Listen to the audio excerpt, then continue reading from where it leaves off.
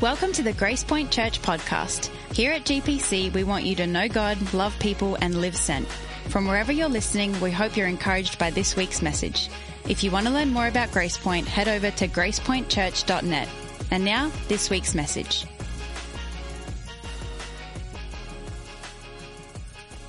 Blessed is the one whose transgressions is forgiven, whose sin is covered.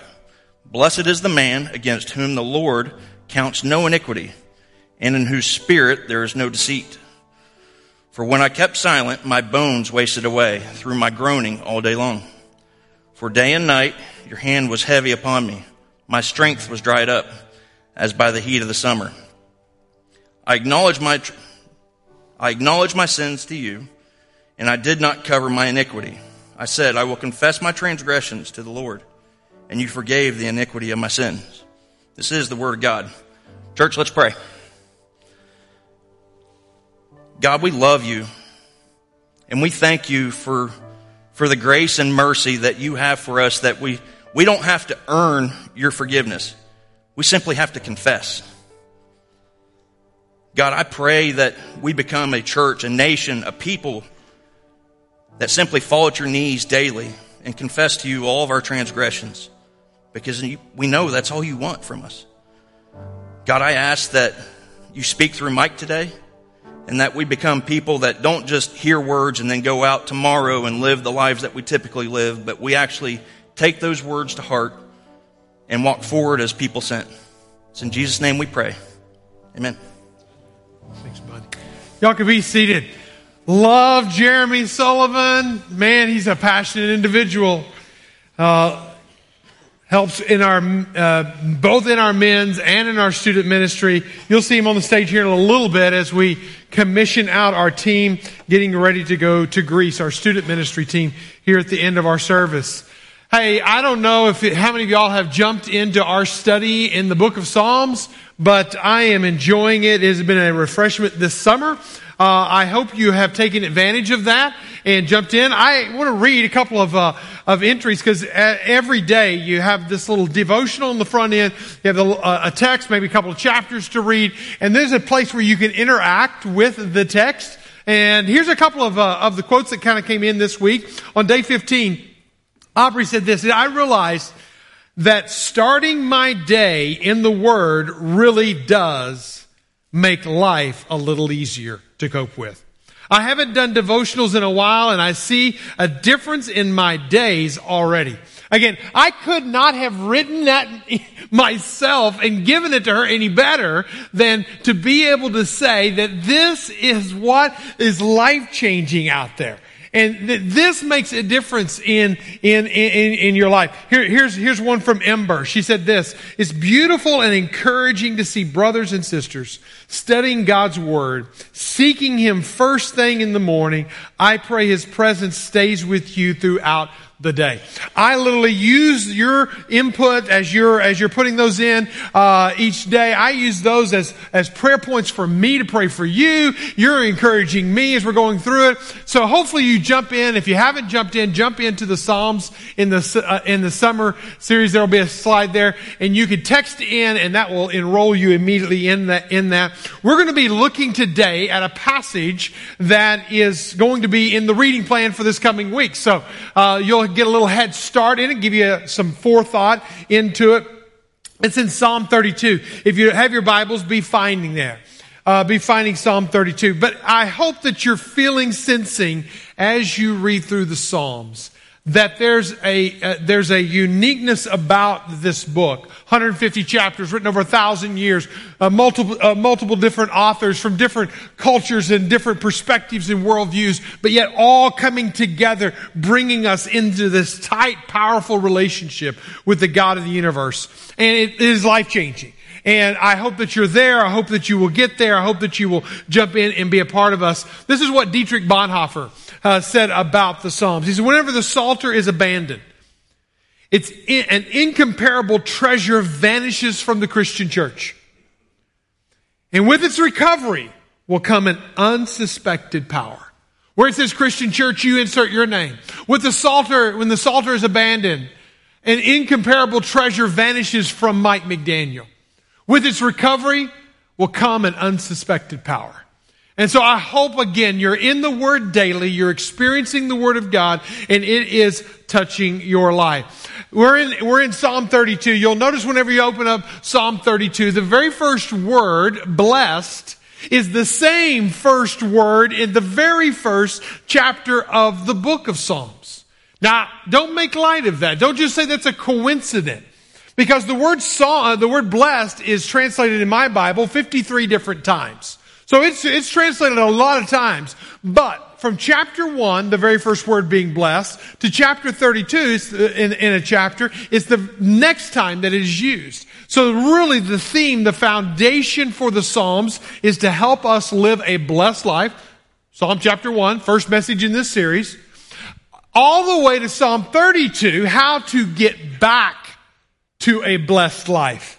Whenever you've gotten off course, and we've all gotten off course, whether we realize we're off course or not, the reality is that we can't get back on course, that there is a plan, there is a path to getting back on course and getting back into that blessed, flourishing life.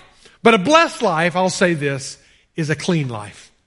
You need to associate, not a perfect life. You don't have to be perfect. God doesn't call us to perfection. He does call us to holiness. He does call us to cleanness. He realizes that we are broken people. But what He does in His part of our narrative is He redeems us and brings us and makes us clean, holy, and right. But we've got a problem.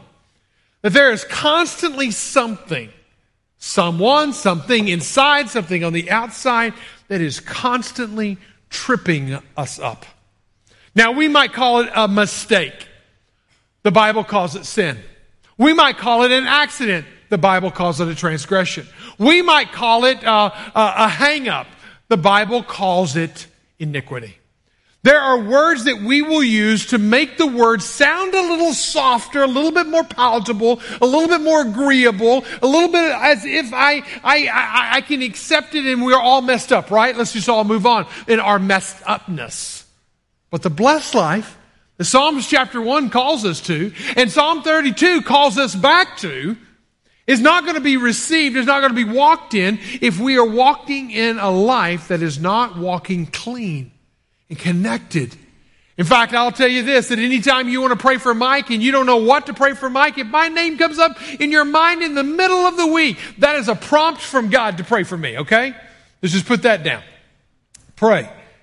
Keep Mike close. Keep Mike clean.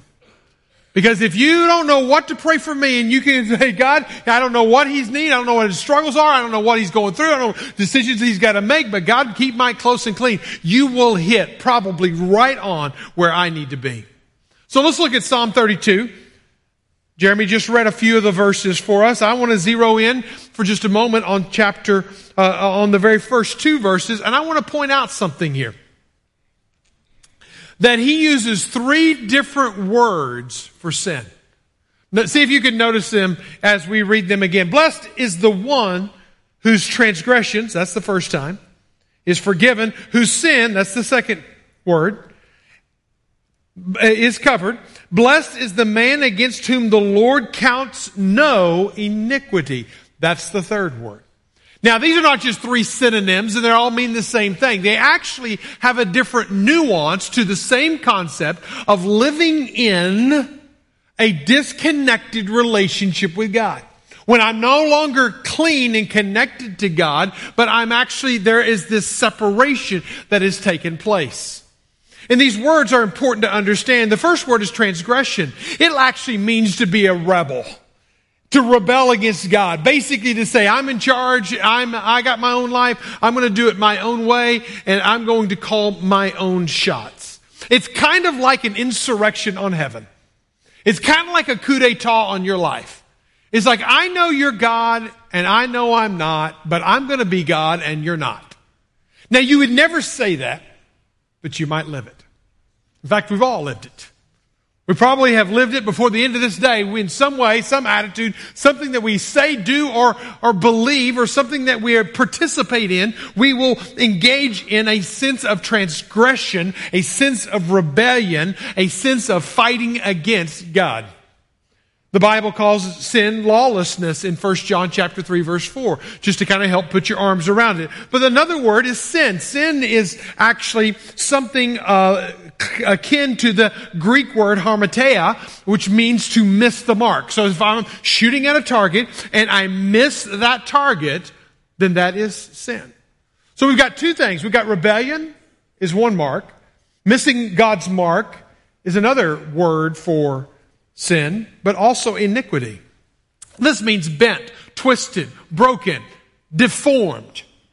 So literally, if you want to take all of this and put it together, you got to understand that we are rebels, we are rebellious, we revolt against God, and we do this in such a way that it causes us to miss God's design for our life. We miss the mark, we miss His glory, we miss it being like Him. And so therefore, what happens then? We're bented and twisted and deformed in the midst of it all.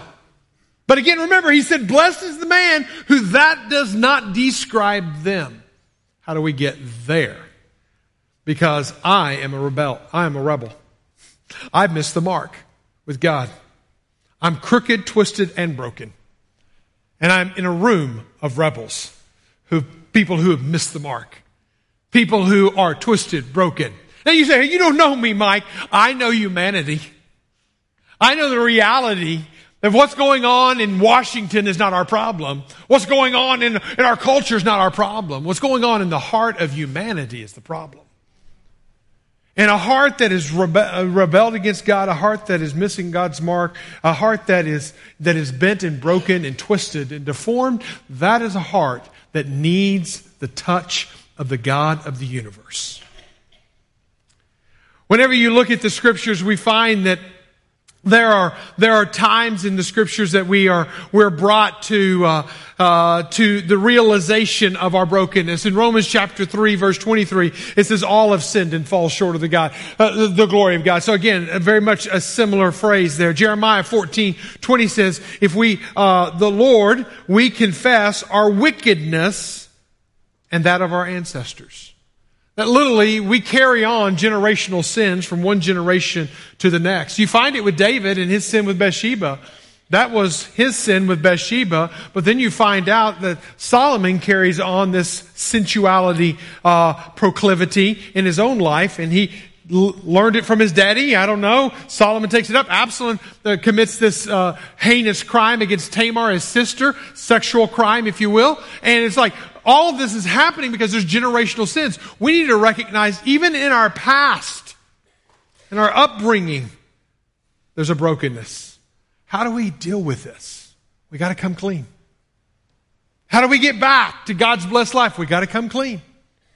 We got to get real. We got to know what's really going on inside of us. And you look at Psalm 32, it's only one of 7 different Psalms in the book of Psalms that David uses as a confession. He is literally using the book of Psalms as a tool, as a book of confession. And there's other Psalms that portions of the Psalm is dedicated to confession. If you want to live this blessed, redeemed life back in the way God called us to, we're going to have to own our junk. We've all got junk and we got to own our junk, or your junk is going to own you. Listen, David started with a man after God's own heart, but he turned into a man after his own desires. And it can happen to anybody. Entitlement came over him. Opportunity was before him. Passions were within him. And obedience was far from him, which led to his fall. And any time that we have a spirit of entitlement, I can do this because. I can do this because I can pay my way through this. I can do this because I can justify it. I can do this because I deserve it. And that whole spirit of entitlement that wrecks our society today. Beware of that. And then you have an opportunity in front of you. Somebody comes in front of you, opportunity for a business deal comes in front of you. It's not exactly a kosher. I could give 1,000 different things. You put entitlement in my heart, and then you put an opportunity in front of me, and then the passion on the other side begins to bubble up, and then if I have not taken all of that mathematical equation and put it under obedience and surrender to God, I am going to fall. I'm going to find myself in a mess. How do I get out of that mess? I come clean. How do I get right again? I come clean. There's basically two options. I know it may seem like I'm oversimplifying it. There's two options. You can either conceal it or you can confess it. You can conceal it. When you conceal it, it's going to sicken you. It's going to make you not well in so many ways, deep down inside of who you are. When I start concealing my sin instead of confessing my sin, again, if we had enough time, we would read all of chapter 32. We'd go over and read all of chapter 51. Because most scholars believe, in fact, I don't know of a single scholar who does not believe that Psalm 51 and Psalm 32 are heads and tails, or journal entries, if you will, of David struggling after his sin with Bathsheba. And it's believed that after he committed his sin with Bathsheba, again, he had a spirit of entitlement. I'm a king. I can do what I want to do. Nobody can tell me what to do. I am the boss. He had an opportunity. He was staring down on Bathsheba while she was bathing. That opportunity turned into a passion inside of him. He didn't control the passion inside of him, so therefore he did not bring obedience into the equation, surrender into the equation. And so you take entitlement, you take opportunity, and you take passion, you put them together, you kick out obedience, and what happens? So what he does after that, after he sleeps with Bathsheba, forcing himself onto her, he finds out that his sin ended up getting her pregnant. He now has to cover himself. Cover himself. When you try to cover yourself instead of going to God for covering, then we got a different thing going on. So he tries to cover himself. He calls Uriah back. He begins to manipulate circumstances. He wants to get Uriah back so that Uriah will be the one who impregnated her. But that doesn't work. So therefore, he puts him on the front line so that he dies on the front line so that he can take Bathsheba as his wife. You can see this one problem led to another problem that led to another problem. It was all in an attempt to cover up. And again, when you conceal your sin and don't confess your sin, it only leads to greater and greater destruction. Ananias and Sapphira tried to cover their own sin. Moses killed an Egyptian, buried him in the sand, and that body came back to the surface. Charles Swindoll said it like this: hiding wrong doesn't erase wrong, it only postpones its discovery. When we play hide and seek with God, we lose every single time. Hebrews chapter 4 verse 13 says, nothing in all creation is hid from God's sight. Everything is open and laid bare before the one to whom we must give an account. Let that verse become a memory verse for you. Nothing in all creation is hidden from his sight. He can see it all. Matthew chapter 10 verse 26, for nothing is covered that will not be revealed, and hidden that will not be made known. Jeremiah 16 verse 17, for my eyes are on all their ways. God's looking down on all our ways. They are not hidden from my face, nor is their iniquity concealed from my eyes. Now hang with me on this, please. If you're going, okay, we got this big mean God up in heaven. He's looking down on us. He's seeing all of our little wrongs, and he's just ready to zap us. Hang on to the end of the message. Because really what God wants to do is, if he's poking and prodding, if he's convicting, if he's kind of pointing it out through other brothers and sisters in our life, if he's pointing it out through the teaching of the Word of God, it's not because he's trying to beat us down. He's trying to bring us back to the blessing that he designed from the Genesis chapter 1. He's trying to get us back to that flourished life in Psalm chapter 1. So how do we get there? You can conceal or you can confess. Psalm 32, verse 3 and 4. Let's read that together. He said, "For when I kept silent, my bones wasted away through my groaning all day long. For day and night your hand was heavy upon me. My strength was dried up by the heat of summer." When you look here, you're going to see that there are impacts. There's a physical impact. There is a spiritual impact whenever we live with unconfessed, unrepented of sin. Make all the excuses, do all the entitlement you want, but when we live with unconfessed, unrepented of sin, then what we're doing is we are concealing it, and it's going to begin to affect you, physically affect you. Your eyes will be affected. My sin is ever before me. When David went to bed at night, he'd lay down on his bed and he would close his eyes and he would still see it playing out. The loyal soldier Uriah, he just had him murdered. The time that he was staring down on Bathsheba when he should have been doing kingly chores that every other king was, it was all before him. It affects how you see the world and how the world looks in on you and how you perceive being perceived in the world. It affects your eyes. My sins are staring me down is the way the Message paraphrases it. It'll affect your mind. Whenever I live with unconfessed, unrepented of sin, you desire truth in my inmost being. But the problem is, that's what God desires. Again, Psalm 51, Psalm 32 are hand in hand. You read them together to really understand it.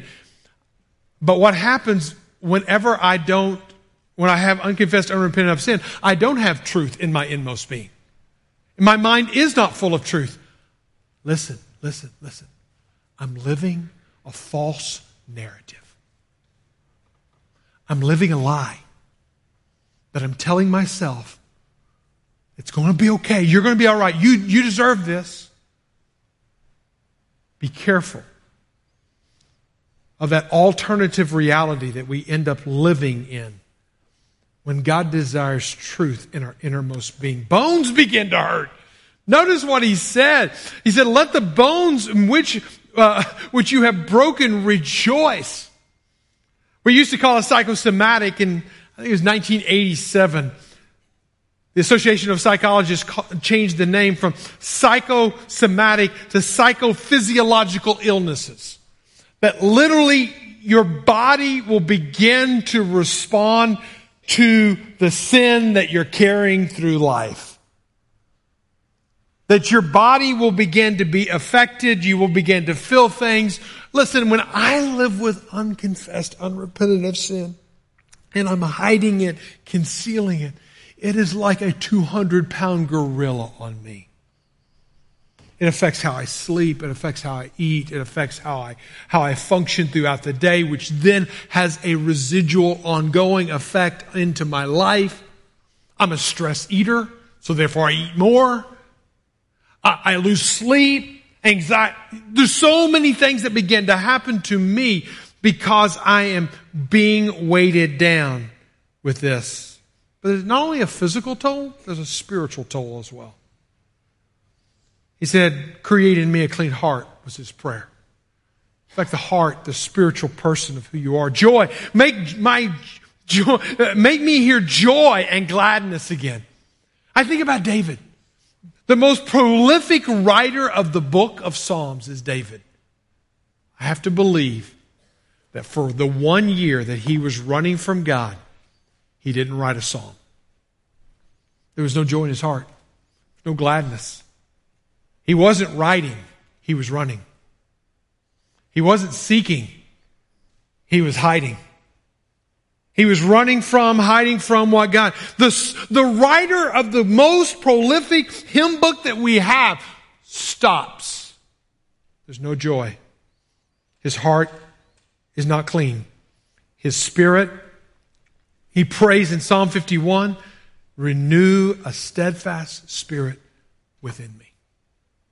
His spirit, his heart, his joy, gone.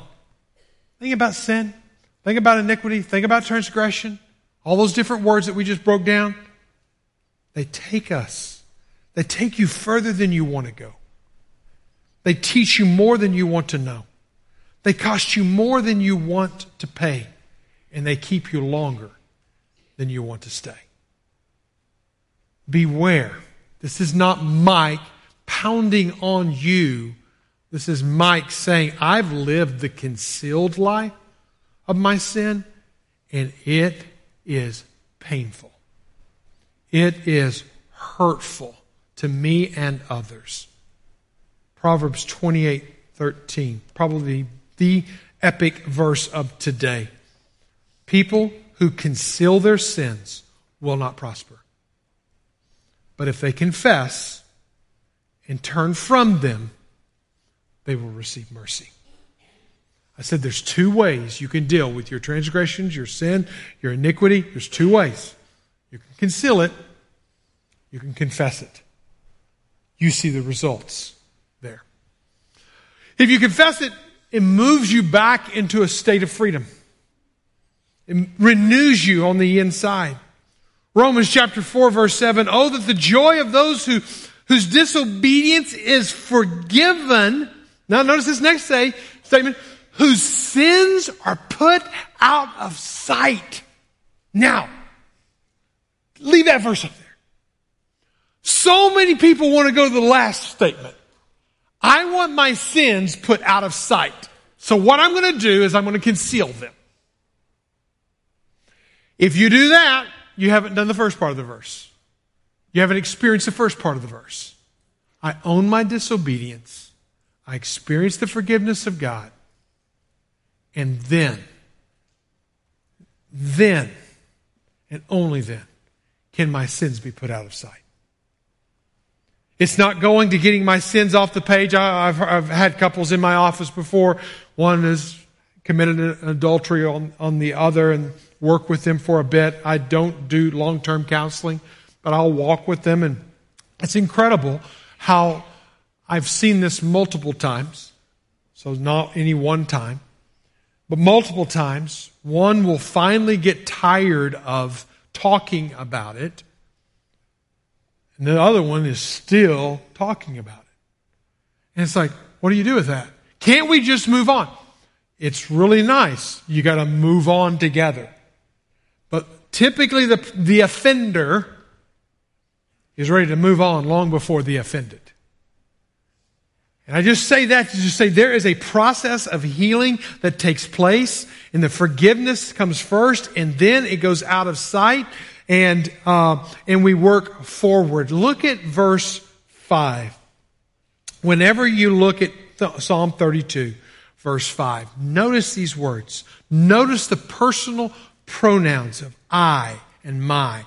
I acknowledged my sin to you. I did not cover my iniquity. I said, I will confess my transgressions to the Lord, and you forgave the iniquity of my sin. Own your junk, or your junk will own you. I bring that to the Lord, and I go, what I did was wrong. I was out of line.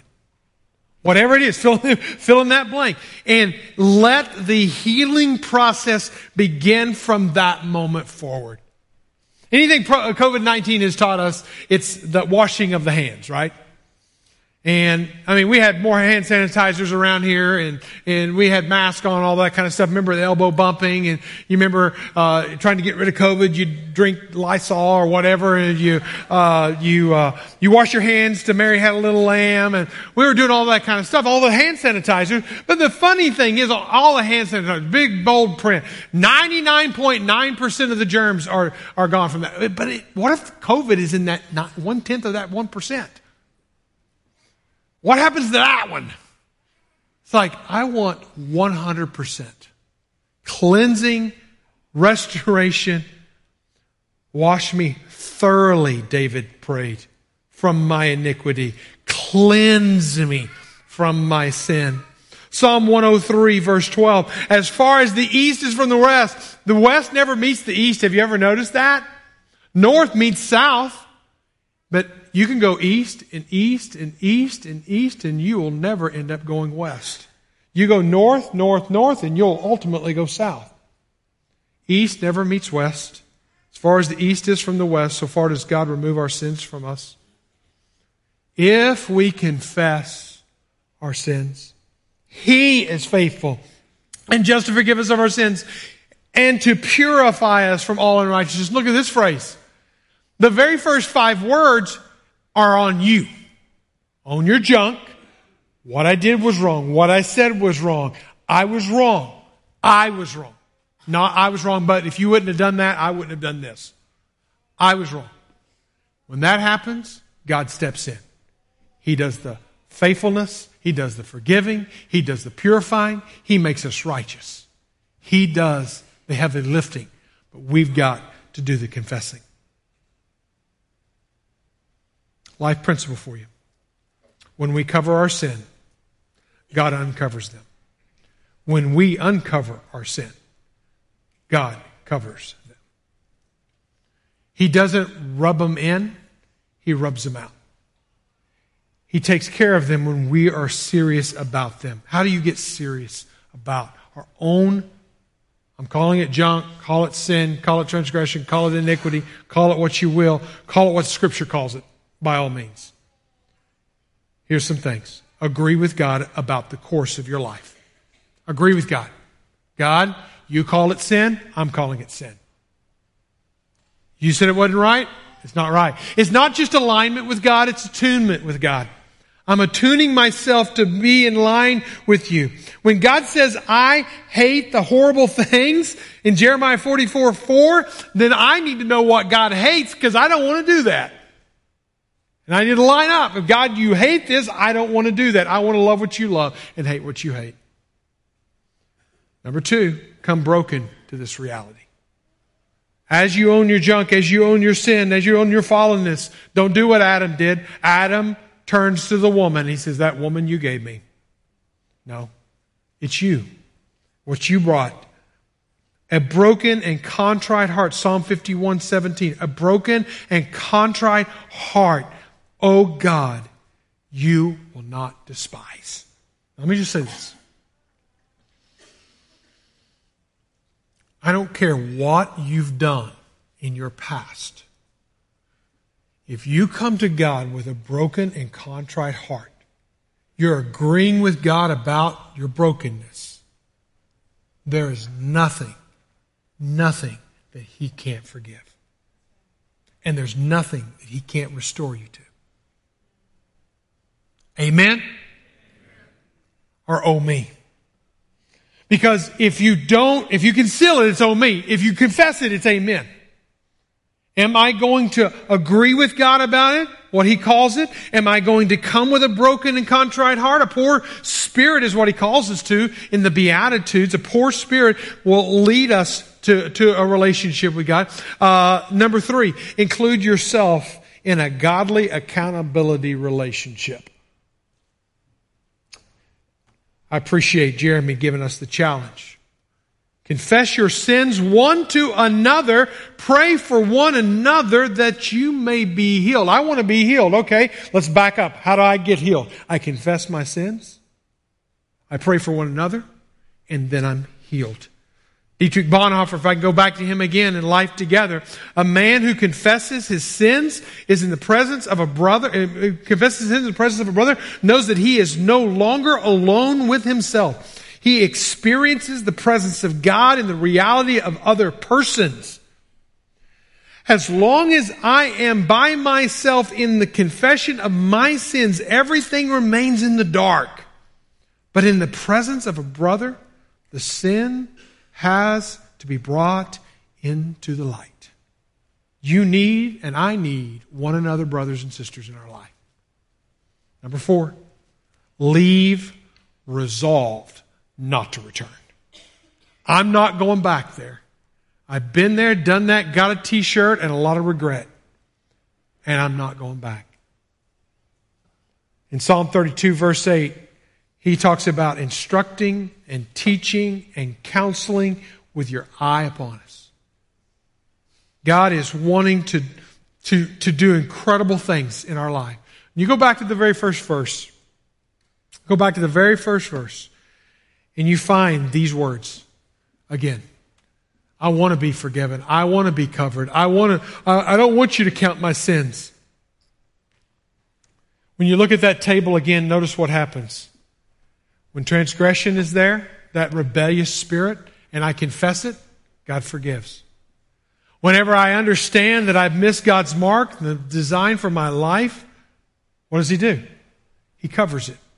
He covers it. We don't cover it. He covers it. What happens then? You talk about our iniquity, our bentness, our brokenness, our twistedness, our deformedness. He doesn't count that against us. He's not expecting you to be perfect. He's expecting you to be clean. Close and clean. In relationship with Him.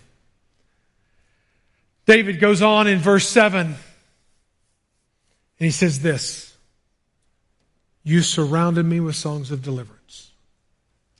The David who wrote so many of the Psalms that we sing even today, for a year didn't write. But whenever he confessed and got clean and was restored in his relationship with God, God began to give him back those songs of deliverance. He wrote probably like he had never written before because he had experienced the forgiveness, the covering, the restoration of God Almighty.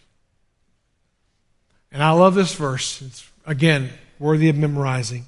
Verse 7. You are my hiding place. My perseverance. You persevere. You preserve me. Excuse me. You preserve me from trouble. You surround me with songs of deliverance. Notice, David owns his stuff, and then he knows God. You're my hiding place. You're my hiding place. You preserve me. You surround me. All of a sudden now that distant relationship that he had from God that had been separated, been broken, had been walls built up, he'd been running, he'd been trying to cover, now all of a sudden come down. And he, instead of hiding from God, he finds God as a hiding place. Instead of losing the joy to write and sing, he is now restored and is able to write and sing again. Now, I want to point this out, and I want to come back and I'm going to reread that verse again. But this word that we need to see is the word Selah. Yes, my granddaughter is named after this word. It is used throughout the Psalms. You count them up 74 different times, but in this one chapter alone, it's used 3 times.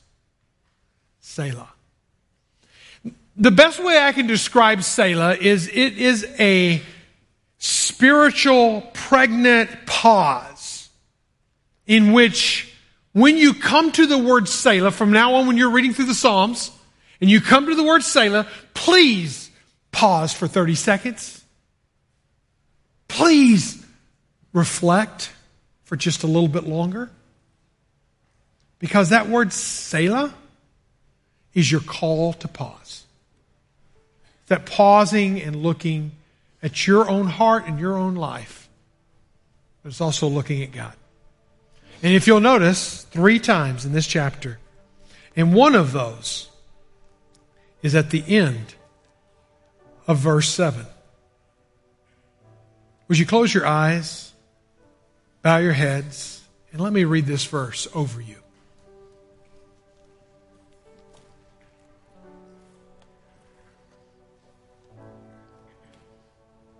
I'm going to start by just saying Selah. Pause.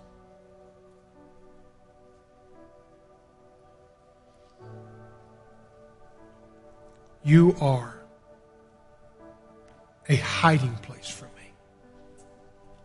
Maybe your prayer today is, God, I've run from you and I've not run to you.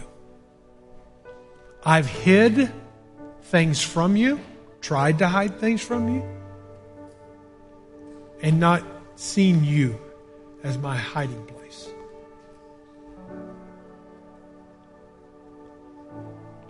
You preserve me from trouble.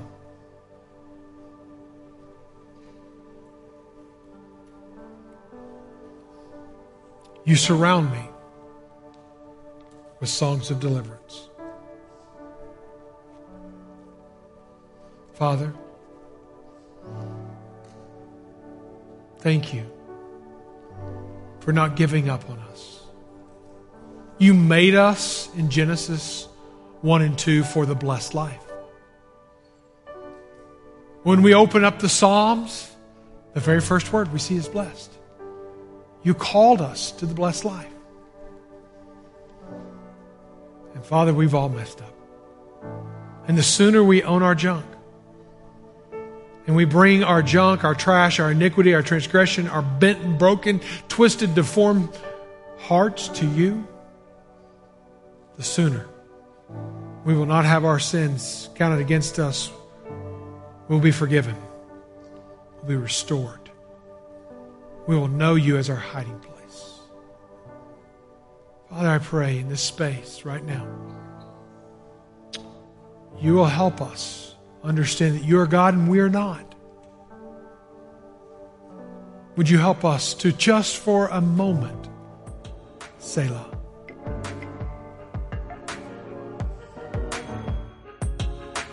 Thanks for listening to the Grace Point Church podcast. To stay up to date on all things GPC, follow us at Grace Point NWA on Facebook or Instagram.